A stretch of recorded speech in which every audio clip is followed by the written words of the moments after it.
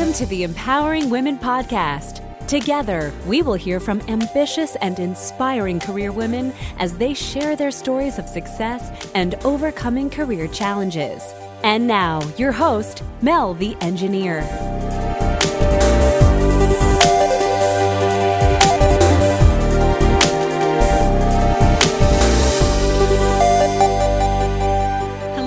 Welcome to episode 12 in season 2 of the Empowering Women podcast.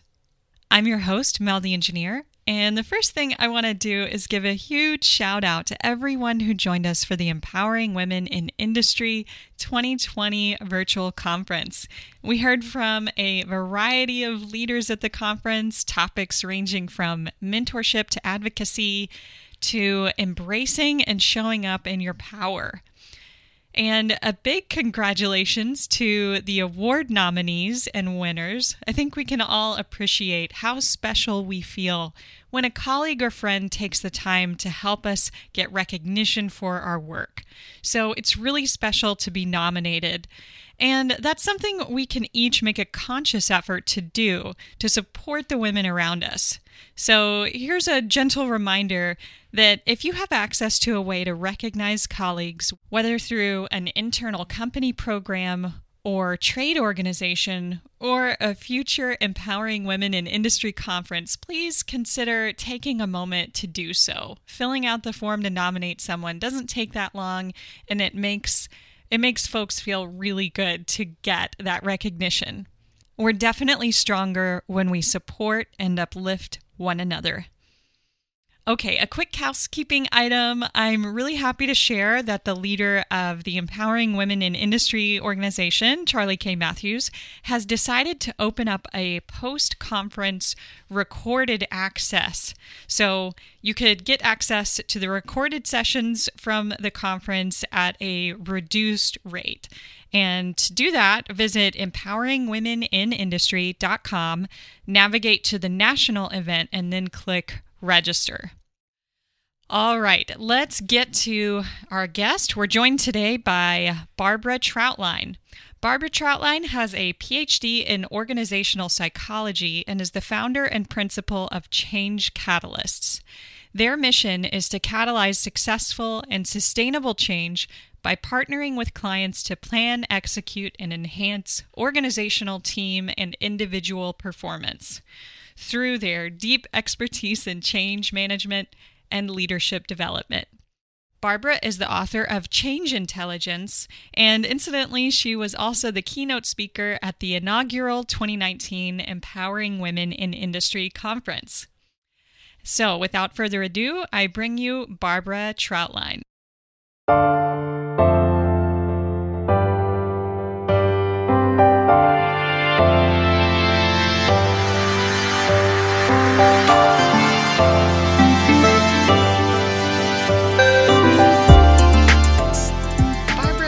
So much for joining me today. Welcome to the podcast. Thanks so much for having me, Mel. So you are an author, researcher, an entrepreneur, but before we get into your deep expertise, I'd like to talk about your career path a bit. Could you please walk us through just a bit of your early career leading up to your research? Sure, absolutely. Well, I am an organizational psychologist by training, and I always loved psychology, and I also like working in business organizations. And so that's how I found the field of organizational psychology. So after I completed my bachelor's, I went to the University of Michigan and got my doctorate in organizational psychology there. But when I was there, I got a part-time job at a research and consulting firm. And it was then that I actually started my own company. And so this was back many years ago. I started my own company in July of 1989. And again, University of Michigan in Ann Arbor. So it was in the Rust Belt in the Midwest of the United States. And for those of you who might not be as old as me or not students of history, may know that at that time in the mid to late 1980s, the Midwest was known as the Rust Belt. And why were we known as the Rust Belt? Well, that's because obviously the Motor City, right? We're near Detroit. And the big three auto companies were getting their lunch eaten by foreign competition. So their auto industry was really struggling. And that bled into all industries that supplied them. And so I started off my career working in steel mills. And my first day on the job as what I call a change leader, I believe we're all change leaders, regardless of tenure, title, or role. I was a change leader in the steel mill that was in bankruptcy. And so I was part of a consulting team. There was me and others who were there. And our job was to try to help the steel company emerge from bankruptcy. And so there I am at the time, I'm 25 years old, and I'm in a room full of all men. There's about 30 of them, and every one of them, to almost to a man, had worked in that same mill their entire careers. So I get up and I introduce myself and I talk about how we're going to transform them to high performance, total quality, self-managed teams. Woohoo. And I look at the back of the room and a gentleman stands up, the steel worker. He's 6'5". He's like 250 pounds. He's like the Hulk. He stomps right to the middle of the room, right in front of me. And he says, "We're steel workers and we don't listen to girls."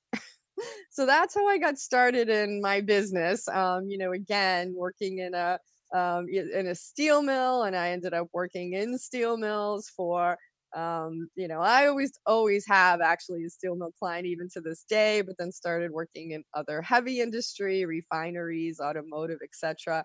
And I pretty much for the first decade of my career worked in pretty much in industrial settings, branched out since then. But anyway, so that was the start, the early days of my career. Again, simultaneously pursuing a doctorate degree while at least half-time or ended up being full-time for many years, which is why it took me 10 years to get that degree, working in heavy industrial environments to try to, in the beginning anyway, turn them around to survive. There's so much in this story. I mean, when I hear that, especially that he said we don't listen to girls, it's just makes me think, there's a immediate refusal to recognize you as a competent adult, but then to put the gender spin on it as well. I mean, when you think back to that first sort of experience, what do you think about yourself, like where you were in that moment trying to come in and help people so different from you make change? Yeah, no, great question. Well, what happened was, what went through my mind was that the devil on one shoulder kind of whispered in my ear and said, "Well, maybe that's why you're in bankruptcy." But that would not have won over anyone. So the angel on my other shoulder won out, and I held my tongue, at least for a moment, because the other part of that type of environment, the type of traditional paternalistic environment, is that what happened was the union vice president and the head of HR got up and said, "Oh, come on, Joe, whatever his name was, give the girl a break." So right away, not only was I confronted like that, I was rescued, right? Not that I needed it. So that is, that was what was going on. We ended up partnering together for 2 years and helping them emerge from bankruptcy and return to solvency. And my role was, I was subcontracting through my mentor at the time. And so he was leading the union and management joint leadership team, and I was facilitating the design teams of the operators and the maintenance folks and the engineers on the front lines, again, trying to redesign them from traditional top-down autocratic to, again, total quality, high performance, self-managed teams. And so one of my jokes from the beginning was that, we talked about paradigm shifts back in the day, right? How we have to change our paradigm about how to work together, how a steel mill should be operated, right? How to work cross-functionally, how to work cross levels, how to work union management, etc. And I used to joke that just walking in the room, I was a paradigm shift. So again, I knew that I was a huge change for these folks, and they were just dealing with so much. And so again, I always knew that it wasn't personal. It wasn't about me, right? And I always say that one of the biggest change leadership capabilities that we need, well, two of them, one is courage, right? But another one is empathy, a lot of empathy. I knew right from that first day that there was a lot of fear in the room. There was a lot of fear and threat. The steel mill was already in bankruptcy. It was the only job most of them knew, and it was the only game in town practically. So I knew there was a lot of fear in the room. So I had a lot of empathy for the targets of the change. However, I also knew that there was a lot of intimidation, right? And threat in the change leader standing in front of the room, and that was me. So change management, is that what came up when you were doing graduate work? Is that what led you down this path? No, not at all. Actually, when I started in the field, there was, I don't know that we had the term change management. Certainly Kurt Lewin back in the 1950s and 60s would talk about change. He came up with, I think, one of the first change models around what is change. Well, we unfreeze, we move, and then we refreeze. That was one of the most basic models. And there were, it was about the time that I was in graduate school that John Cotter from Harvard and his team did a lot of research and the success and failure rate of organizational changes. And he wrote Leading Change. And so the Cotter model is very famous. William Bridges in the 90s talked about, well, change is external. It's what happens in our organizations. And what we need to focus on is not just change, but transitions, psychological transitions, which is inside us, et cetera, et cetera. So there was just a lot of research starting around that time. And that's when, just like the field of project management, right, was never a discipline or a field, nor was change management. So I was actually in the field before we even called it change management. I would call myself an organizational development professional, or something like that, because that phrase really wasn't known. And now, actually, what I talk about is that I help people, teams, and organizations lead change. I focus on change leadership versus change management.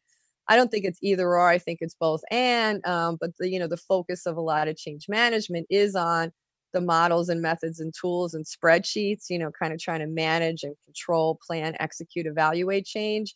And I think a lot of the reason we have such a high failure rate of change is that we really need to focus on change leadership. So starting with ourselves as leaders, understanding how to build collaborative change partnerships with other change leaders, building change intelligent teams and organizations. So that's one of the reasons I created my change intelligence approach, was to fill that gap.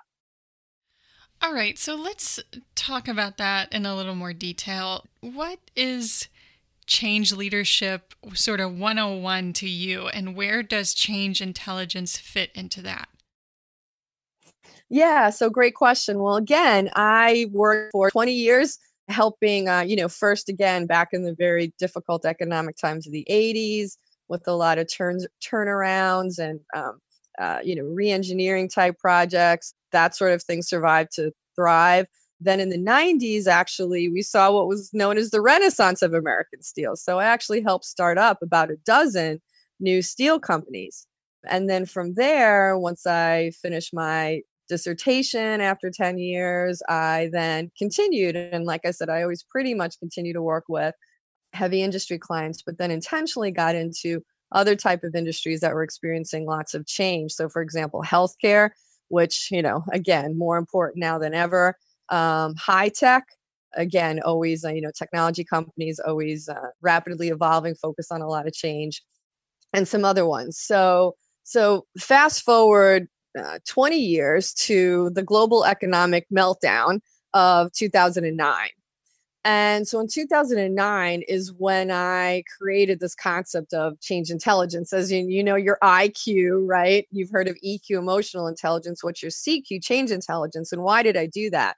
Well, I noted, and we talk a lot about in my field, the high failure rate of change, right? As I always say, we're highly experienced with change. We're not highly experienced with change done right. From whether it's starting up a new facility, trying to turn a facility around, implementing an IT initiative, trying to launch a new product, trying to expand your business, whatever it is, there's a high failure rate of change. And even if it's not outright failures, people have a sense that change is hard, that change is maybe suboptimizes. It doesn't achieve all the ambitious goals that we have for them, right? So there's a high failure rate of change. So, and of course, during the, economic meltdown in the, housing market and the banking industry, there was a lot of business failures. It was a very challenging time. So I knew I needed to invent better, smarter tools to help lead myself and my clients through all these changes. And so I recognized two things. One, that there was a gap in, again, we're focusing so much on change management, right? And project management and strategic planning, all that sort of things. What we really needed to do is to focus on change leadership, really leading change, not just managing it. Managing is, kind of focuses on control, and which is great. We need a plan, but all change is iterative, right? And all change is, based on one human changing at a time. So it's an emotional journey. So we need more tools and skills on how to lead change. That was one gap I saw. The second gap I saw was that we have a lot of models and methods, tools to develop various leadership capabilities. So we have the strength finders and the DISC and the Myers-Briggs, which helps us understand our overall change leaders or leadership style, right? How do we lead? How do we work, right? And we have tools to help understand other type of leadership capabilities. For example, how to, the EQI to measure our emotional intelligence and try to develop it, the Thomas Kilman, which helps us understand our conflict management style, how to develop. But I didn't see any tools on the marketplace to help us diagnose and develop our ability to lead change. We have resiliency assessments, stress management assessments, innovation style assessments, change style assessments, right? But those are geared towards the targets of change, people impacted by the change, not those who are leading change. And again, I believe it's incumbent upon all of us to lead change, regardless of tenure, title, or role. So that's why I created the CQ system for developing change intelligence to fill those gaps, to fill the gap in, augment and supplement all our change management tools with a focus on change leadership, and augment and supplement and extend all our leadership development tools with this important capability. So that's why and when I created Change Intelligence. Again, I went down this path about 2009, did a lot of development work with clients on pilot testing, beta testing, published my book on change intelligence and the change intelligence assessment in 2013. So anyway, that's kind of the backstory about that. Happy to elaborate on what it is, but I thought it was important to have that context.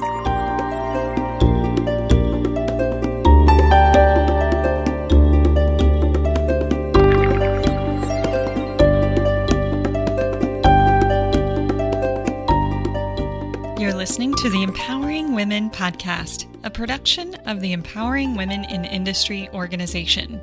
You can listen to this episode again and all our other episodes on iTunes, Spotify, and via a web browser at empoweringwomenpodcast.com. If you enjoy the Empowering Women podcast, please consider sharing it with a colleague or friend and leave us a review on iTunes or Spotify. These steps go a long way toward helping us continue to provide free resources for empowering women. Thank you.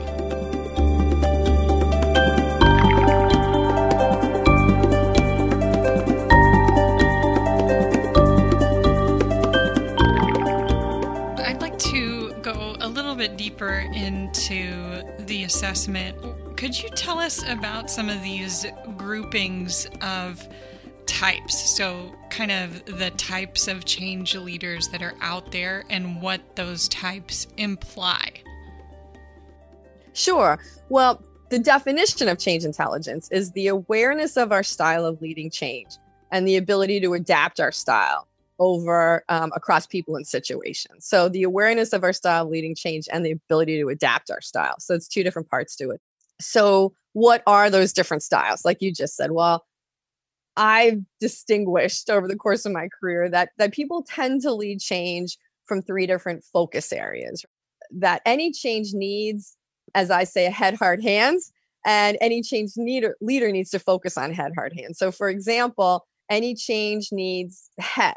That's the vision and the purpose. It needs an inspiring or a logical or a winning purpose, right? What's the goal? What's the vision? Why are we doing this, right? It needs that focus. That's the head of change. And so any change leader, one style is the folks who really like to focus on that. To get from here to there, any change needs and affect the hands. it needs a plan, it needs process, the people need tools and training to get from here to there. And any change needs engaged people. So we need the people, because what is change? One person changing their behavior at a time to make it happen. So we need to focus on the people. We need to collaborate, communicate, coordinate.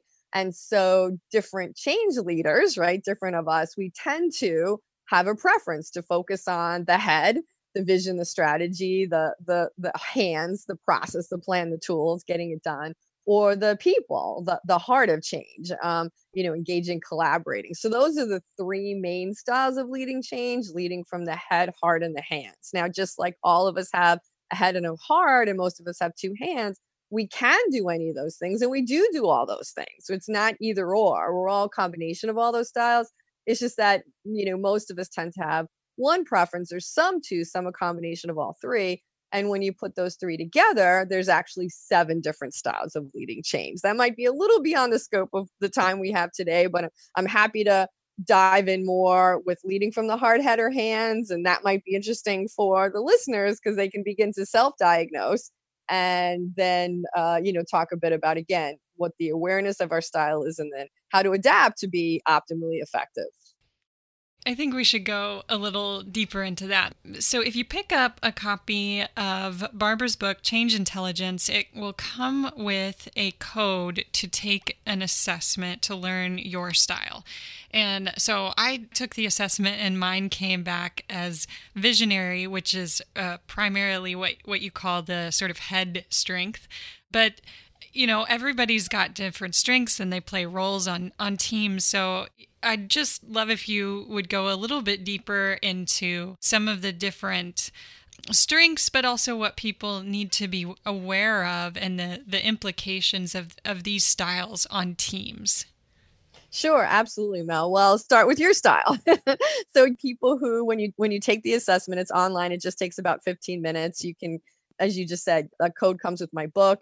People could reach out to me and ask for more information about it. Also, it's also a standalone instrument. But when you complete the assessment, you get a score. You get a head score, a heart score, and a hand score. And so folks like you, Mel, who score decidedly higher on the head, that's the visionary style, as I say. So what are the strengths of a visionary? Because this is a strength-based model and every style is a strength. Well, the strength of a visionary is that you love to look out, to the future. Lift your head up, look into what's happening, what are the trends and the tools and the technologies in our environment, look at different industries, see what's happening out there in the world. You tend to be the most change friendly, right? Because you tend to see the positive benefits of the change, get excited about the change, want to, continually change, want to bring change back to your organization. You thrive on it. So therefore, again, it tends to be the most change friendly, change ready, open to change. Very strategic, very, very big picture, kind of systems thinker, right? So those are all strengths. Those are all decided strengths. We need, especially in these times of significant disruption, we need folks who love to lift their heads up out of the muck and mire of today and look at brighter futures, right? And want to set the direction for how we strategically get from here to there. So those are strengths. However, any strength overdone is maybe not so much a strength anymore. So based on that you were just sharing about your style, Mel, what of that can you really resonate with and kind of embrace and own? And how do you know that sometimes perhaps that becomes an overdone strength and maybe makes you not as effective as you might be in certain situations? Oh, gosh. I am going to have to guess that sometimes a visionary person might push people with their vision that they're not ready for, or they may not put enough framework around it for other people who like to do more planning. Yeah, that's fantastic. Again, and what you just did is you hit on both an overdone strength as well as a blind spot, right? So sometimes one of the biggest frustrations I hear from my high head visionary change leaders is why don't they see the gold in what I'm giving them? It's so clear to high head folks, right? Why we need to get on the train, right? To, charge into this exciting vision of the future. It's so obvious to them. However, it might not be as obvious to everyone else, right? So So an overdone strength can be sometimes that they're on the training's leaving the station, right? But, nobody else is on board with them, right? Because they haven't maybe taken the time to really communicate in a way that doesn't just excite them about the exciting what and the why they change, but really engages the people, right? And connects with them and understands their hopes and deals with their concerns. On the other side, sometimes they can be very inspirational in painting this exciting picture of the future. So people get on the train, but then sometimes the train derails because of the other thing you mentioned is the lack of a plan and process, how to get from here to there. So that's an example of, again, strength, but, overdoing it and then also not seeing your blind spot, right? And this not seeing your blind spot, because that would be something else and then I'll talk about the other styles, but just to take a step back, one of the things we know, again, I'm a psychologist by training, and this might be very interesting, empowering information for people listening. If you haven't studied the neuroscience of change, and the neuroscience of leadership is really fascinating. So what happens when neuroscientists put electrodes on people's brains and introduce them to a change? The same neuroreceptors fire when we're introduced to a change as when we feel physical pain.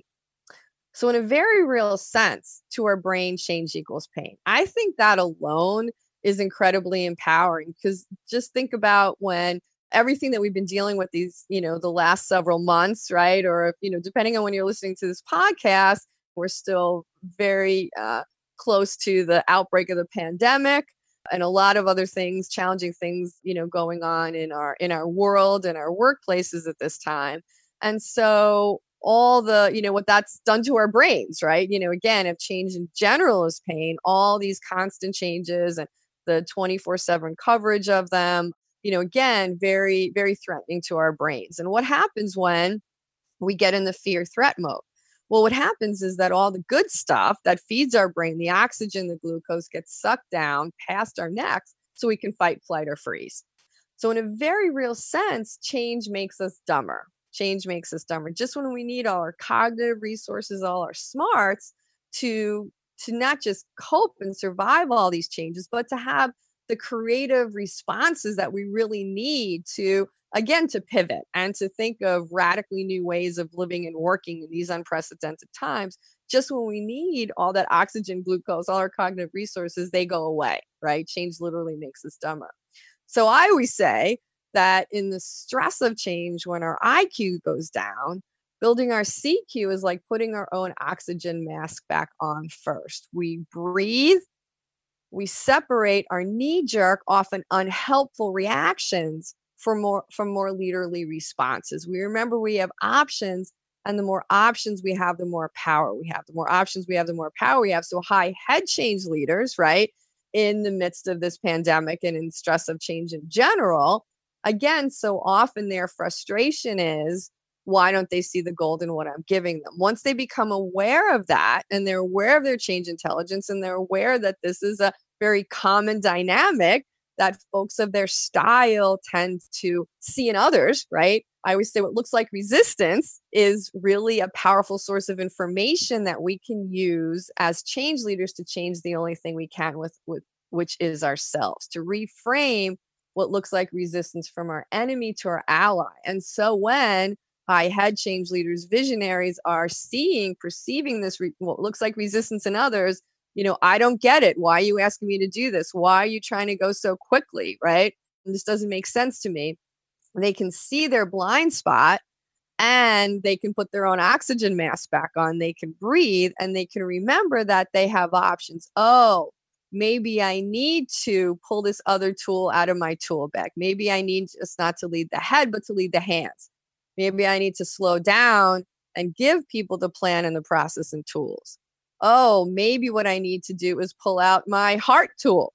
Maybe I need to slow down and engage and communicate and meet with people one-on-one, or have a town hall, or do a pulse survey, or engage them not just in after the fact buy-in, but proactive build-in, so that we really own it together. So anyway, that's just a little more context in terms of the fact that, yes, this is all strength-based model, but sometimes in the stress of change, what do? We over-index on our strengths. We go there and we other people perceive us as pushing and forcing because we're just doing our strength. We're just communicating in a way that engages us. In this case, in the high head folks, the what, exciting vision, the what and the why, the change, and we drop out, right? We neglect what might engage others. In this case, either again, equipping the hands or communicating, collaborating. So anyway, I just wanted to provide that additional context before I maybe talk about the other styles. Yeah, let's talk about the other styles, and then I'd like to hear more about proactive build-in. Yeah, sure, absolutely. Well, there's the old adage that people don't resist change; they resist being changed. And so, Rosabeth Moss Kanter, who back in the day, she wrote Change Masters, which is a classic. She's another Harvard guru. She says that change is threatening when done to us, exhilarating when done by us. Change is threatening when done to us, exhilarating when done by us. And so often what we do is we focus on getting buy-in after the fact, right? We have a change that's designed.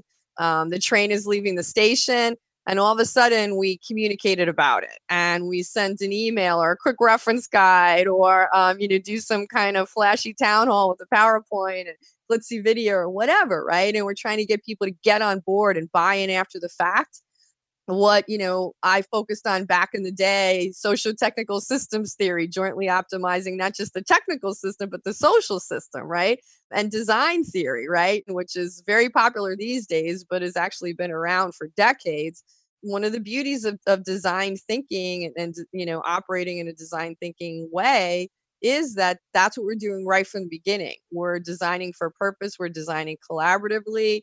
We're working with the first part of design thinking is actually empathy, understanding the worldviews and the preferences and the goals and the hopes and the fears of other people, and actually inventing together, designing together. So often I think what looks like resistance in others, again, is that they don't get it, which is the head.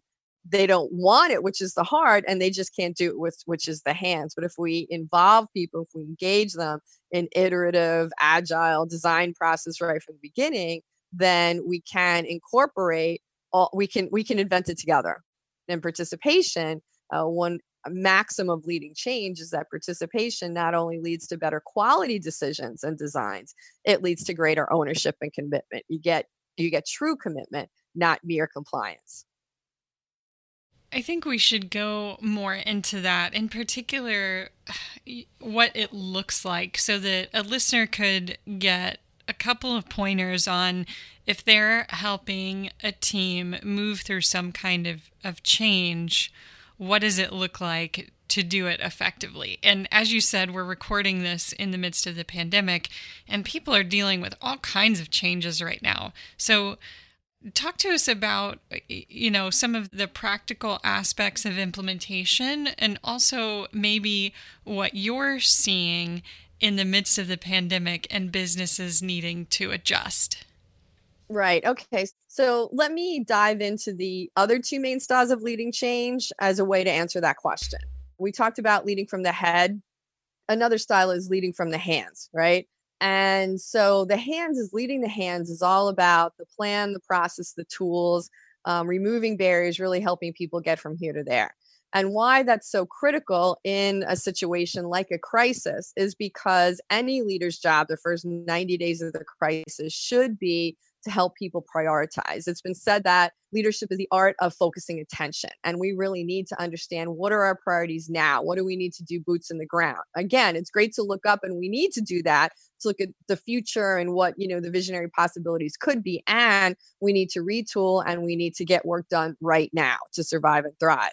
So that's all about helping the hands. So those are some very practical things that any leader can do, is what do I need to do to equip my team to make this happen? So another thing that leading from the hands really does, and again, even if this isn't our natural normal style, even if our strength really isn't, the planning, the process, the being very detail oriented, laying things out, if that's not really our strength, any of us can do this, right? We can do any of these styles, and any change or any leading through crisis needs us to do this.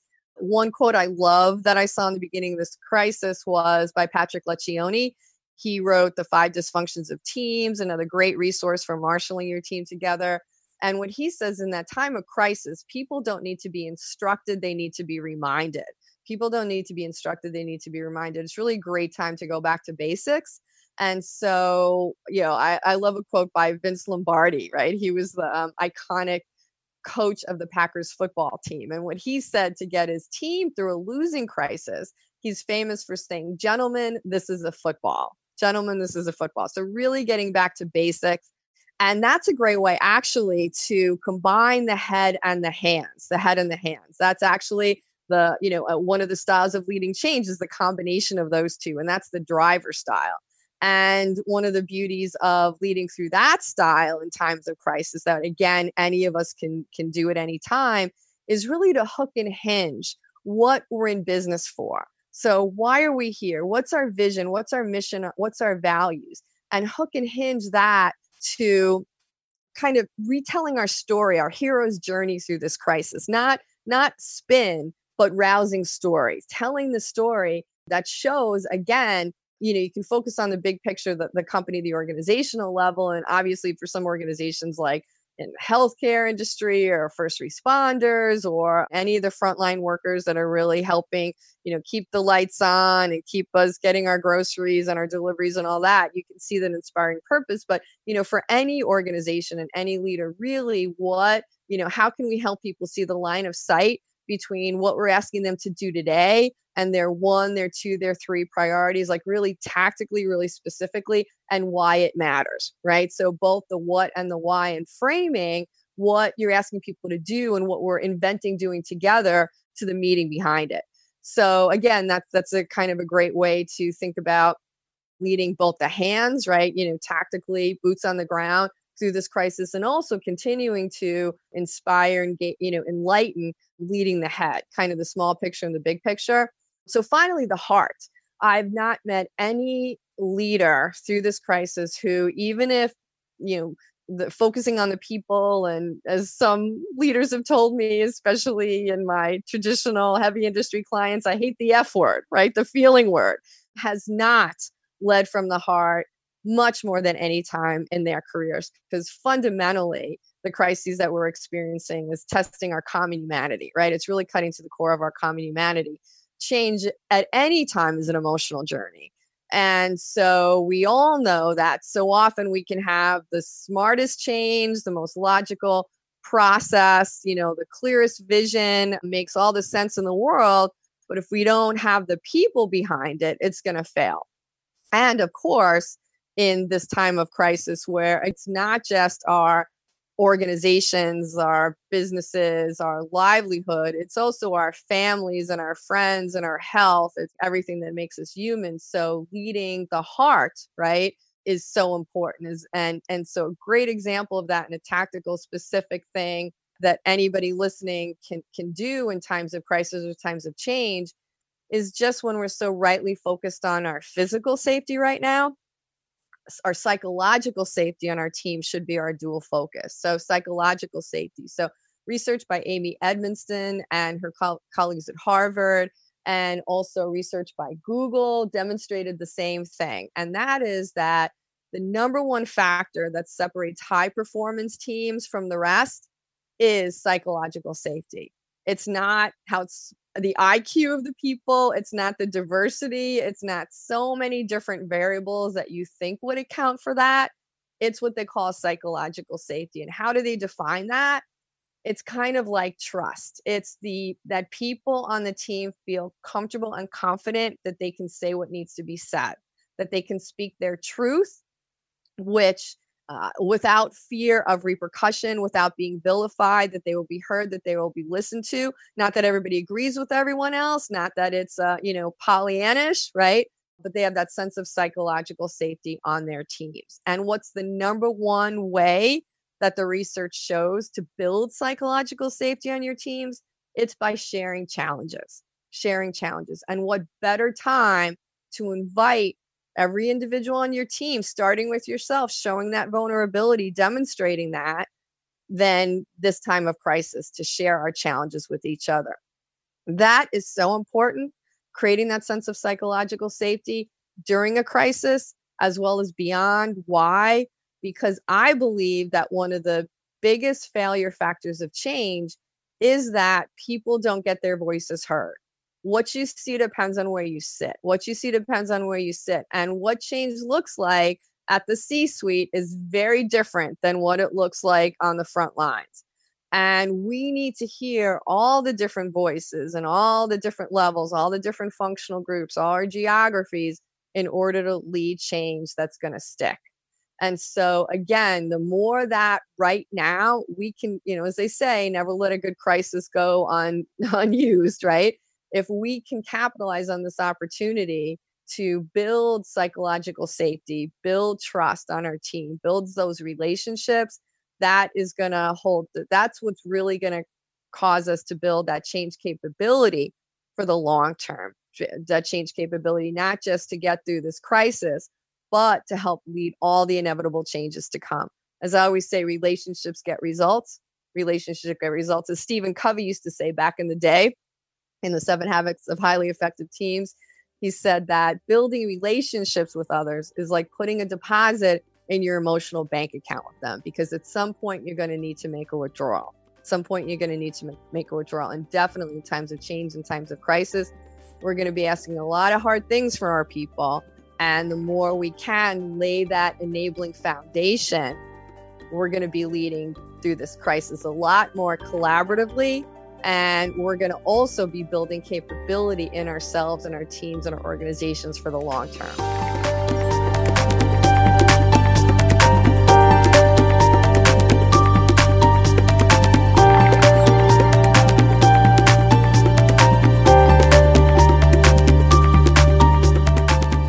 Thank you for joining us here in Season 2, Episode 12 of the Empowering Women podcast. You can learn more about Barbara Trautlein's book and her work at changecatalysts.com. And that's catalyst with an S at the end. I love hearing from you, dear listeners. If you'd like to get in touch with me to provide feedback or suggest a guest or to get on my mailing list, please visit meltheengineer.com. That's meltheengineer.com.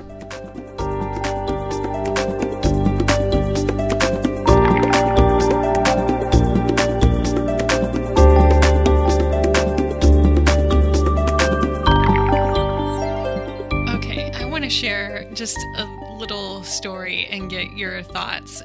So I worked for a company, a big company, and they pushed a change down that impacted all the offices. And without going into too much detail, I'll just say that they changed our physical spaces, and they told us they were doing it for a reason around, collaboration and that sort of thing. But most of us believe that the change was actually driven by money, which is not inherently a bad thing. And I really struggled as the low person on the totem pole with the change. And I always wondered why leadership didn't take an approach of collaborating with their staff. They have all these highly skilled, intelligent, highly paid staff members. So I guess I'm posing the question to you of could leadership take an approach in this type of situation where you need to cut costs somewhere? Could you go to your team members and say, we need to save this money, we need to cut costs, this is one way we're considering doing it, but we'd like to open up, the floor for suggestions on other ways that we could achieve this? Is that an effective way to go, or is there a better approach that leadership needs to think about when they're pushing out a wide change? Yeah, absolutely. What you're getting at is some of the essence of design thinking. That it's again, that was all about my early career, right? Kind of transforming the paradigms, and it was often hardest to transform the paradigms of the senior leaders, you get to that level because you've made smart decisions and you've been able to, drive your ideas to get results. And yet at the same time, you get to that level and there's frustration because why aren't people following behind me? One CEO said to me once, he's like, Barbara, we're all monkeys in a tree. We're all monkeys in a tree. And I'm the top monkey. And I look down and I see the smiling faces of the monkeys below me. And they look up and what do they see? And he patted his rear end. And we know that the higher up you go in any organization, the harder it is to get any feedback at all, let alone real-time and actionable feedback, right? And so even in organizations where the senior leaders are very open and amenable to feedback and they want it and they want the input, it can be very challenging, right? If you haven't created that sense of psychological safety, right? Even if you haven't shown that vulnerability and openness to the change, to the ideas, if you haven't built that trust to get it. So that's one thing. The other thing is, do we have the systems and processes in place to bubble up that feedback? You can have great intentions, but do you really have the systems and the processes in place to gather that input from people, right? Again, not reactively after the fact, but to design together, right? Not a lot of our organizations really have those kind of structures in place. So we have really good intentions sometimes, but in the stress of change, what do? We go to our default. In that case, creating the vision and expecting people to get on board versus having it kind of be in the fabric of how we do business here, that we have these kind of participative design processes where we do treat people like adults versus that top-down parent-child, that we say, this is the business case. This is why we need to save money, right?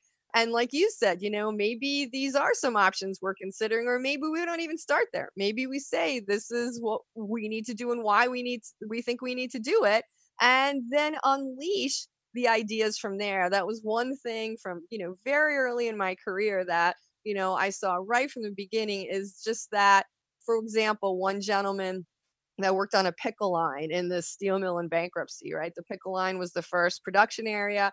And it was just amazing because this gentleman who worked on the pickle line, they never even shared information between the different shifts. So he hardly knew the people that he was relieving or who was relieving him, which was the same people for a couple decades, nor did he have any opportunity or chance or time to talk to the folks in the tandem mill, which was the next production area. Let alone any kind of even information sharing meetings other than periodic, kind of team meeting with his direct superior. And that was very rare. So it's just, I'll never forget when, the first day that we had our first session together, he said that was the first time in his 20-year career that anyone asked him for his opinion. And it was just amazing just to see the energy that was unleashed by people who, again, we know our jobs the best. We know what you see depends on where you sit. We know boots on the ground, what the opportunities for cost savings are. We know why certain configurations of how we set up our physical space and work environment are going to work better than others. We have access to this data because what you see depends on where you sit. So I know I've said a lot of things there, but my bottom line answer to your question is yes.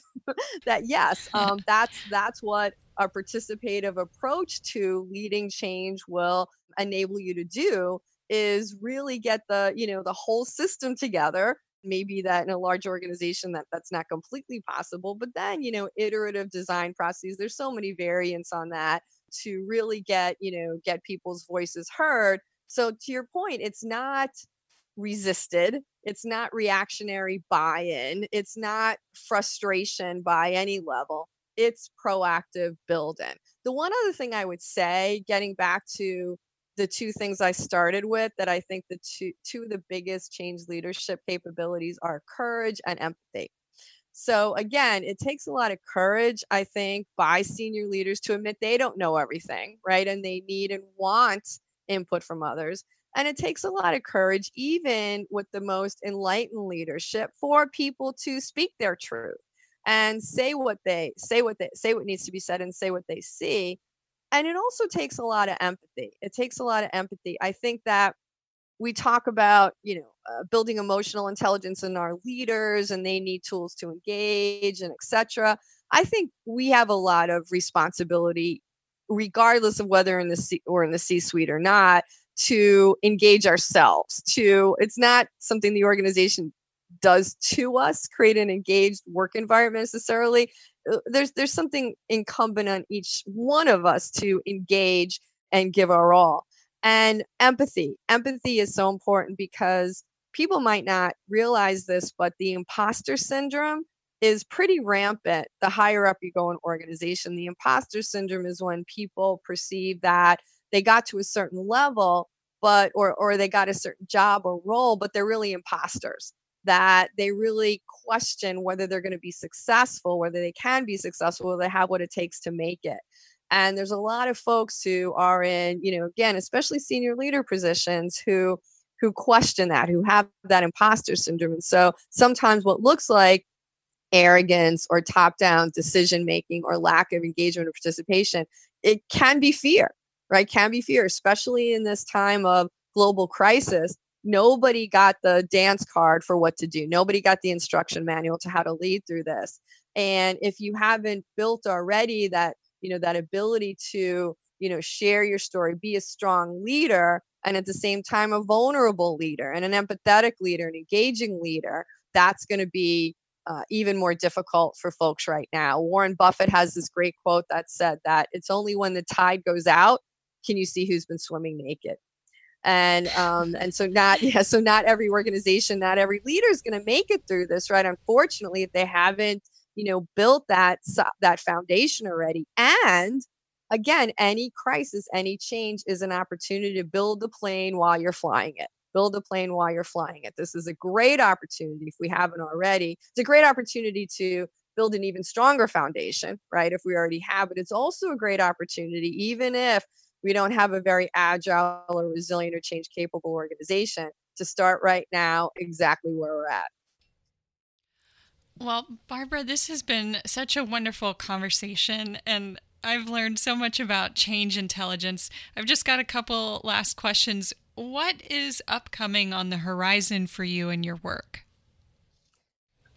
Yeah, thanks so much. Well, as I said, it's being in an interesting position, looking back on my career, now 31 years into it, and then starting off as the girl who steelworkers say they won't listen to now being, in the position that I am. And I think it's interesting to think about, one's legacy and how can one really, pay it forward and equip and empower the next generations of leaders coming. And so I was really thrilled and honored to be nominated as, for Mentor of the Year for the Empowering Women in Industry event.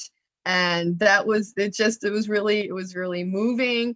A woman who I had graduated from my Change Intelligence certification program, and I had coached, really looked at me as a mentor. And after I got nominated for the award, just the appreciation and the praise that, people share through social media was just really moving. So I guess what's next for me is that I'm just really interested in how to, and I would say that that's the way that I would put it, really equip and empower, mentor women and men that are coming up, because again, all my focus is on leading change. And there's obviously so much change, so much crisis going on in our world right now. We all need to step up to be change leaders. And it's, just very exciting to think about the possibilities of mentoring people to get their voices heard, share their smart thinking, and come together to collaborate for, win-win versus, kind of us, them. We hear a lot about divisiveness, things that separate us. I think there's so much that we have together in our common humanity. So what's next for me? I just like to be part of that solution, and part of that solution do just that. So thank you for asking. It's a provocative question to reflect upon. And then don't you have another book that's coming out? Oh, thank you. Thank you for asking about that as well. I was invited by Barrett Kohler to write book 2. CQ2. And I'm very excited about that. I was very honored to be asked. And what we're all really excited about, the editor and myself, are the possibility of having this second book be more research-based, talk about the research, change intelligent research, because as I mentioned, there's now a database of almost 14,000 change leaders around the world that have completed this change intelligence assessment. And also, in addition to that, conducting ROI analyses on what really is the bottom line impact that people, teams, and organizations obtain from building their change intelligence. What is it? What's either the financial bottom line impact or whatever metrics might be important to the organization that brought me in the first place. And also, what are those changes in leadership behaviors? So the mindsets and behaviors of the leaders themselves, and also, the perceptions of their, colleagues in terms of their ability to collaborate.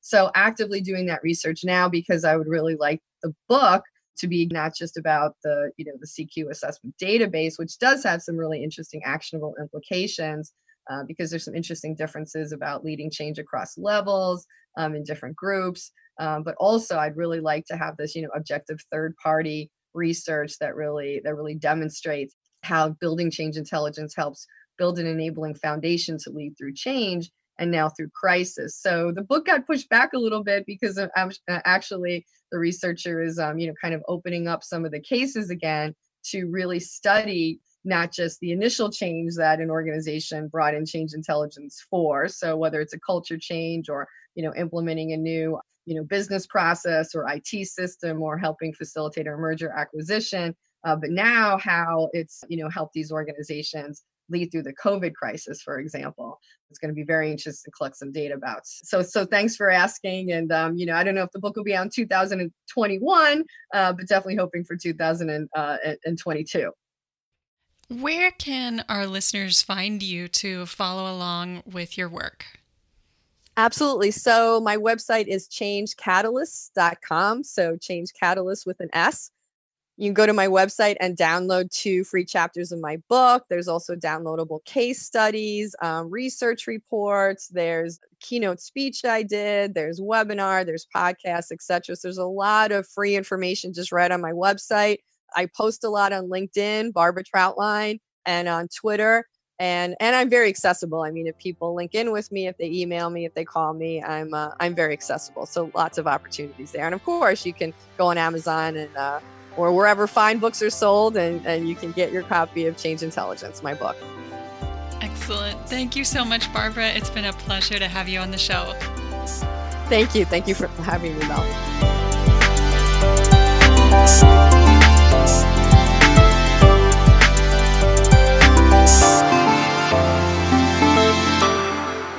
That's our show today. Thanks again for joining us for this discussion with Barbara Trautlein. You can find more about Barbara's work at changecatalysts.com. That's changecatalysts with an S at the end.com. All right, and then a quick reminder that Charlie has decided to open up a post-Empowering Women in Industry conference pass for the recorded sessions.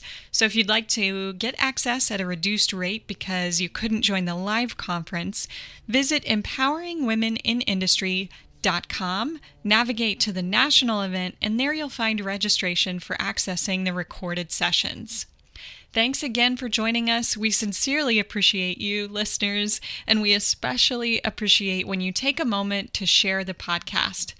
It's not hard, right? It just takes an extra minute, maybe a couple extra clicks or taps on the phone to share the podcast with a friend, share it on social media, or leave us a review on iTunes. Thank you again for doing that, and we look forward to continually serving you. Thank you, and if you'd like to get in touch with me directly, visit meltheengineer.com. Thanks again, and until next time.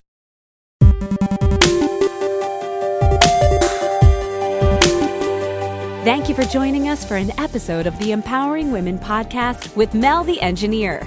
If you find the Empowering Women Podcast helpful, please consider leaving a review on iTunes or wherever you download your podcasts. Our show is a partnership between Mel the Engineer and the Empowering Women in Industry organization. Learn more by visiting empoweringwomenpodcast.com.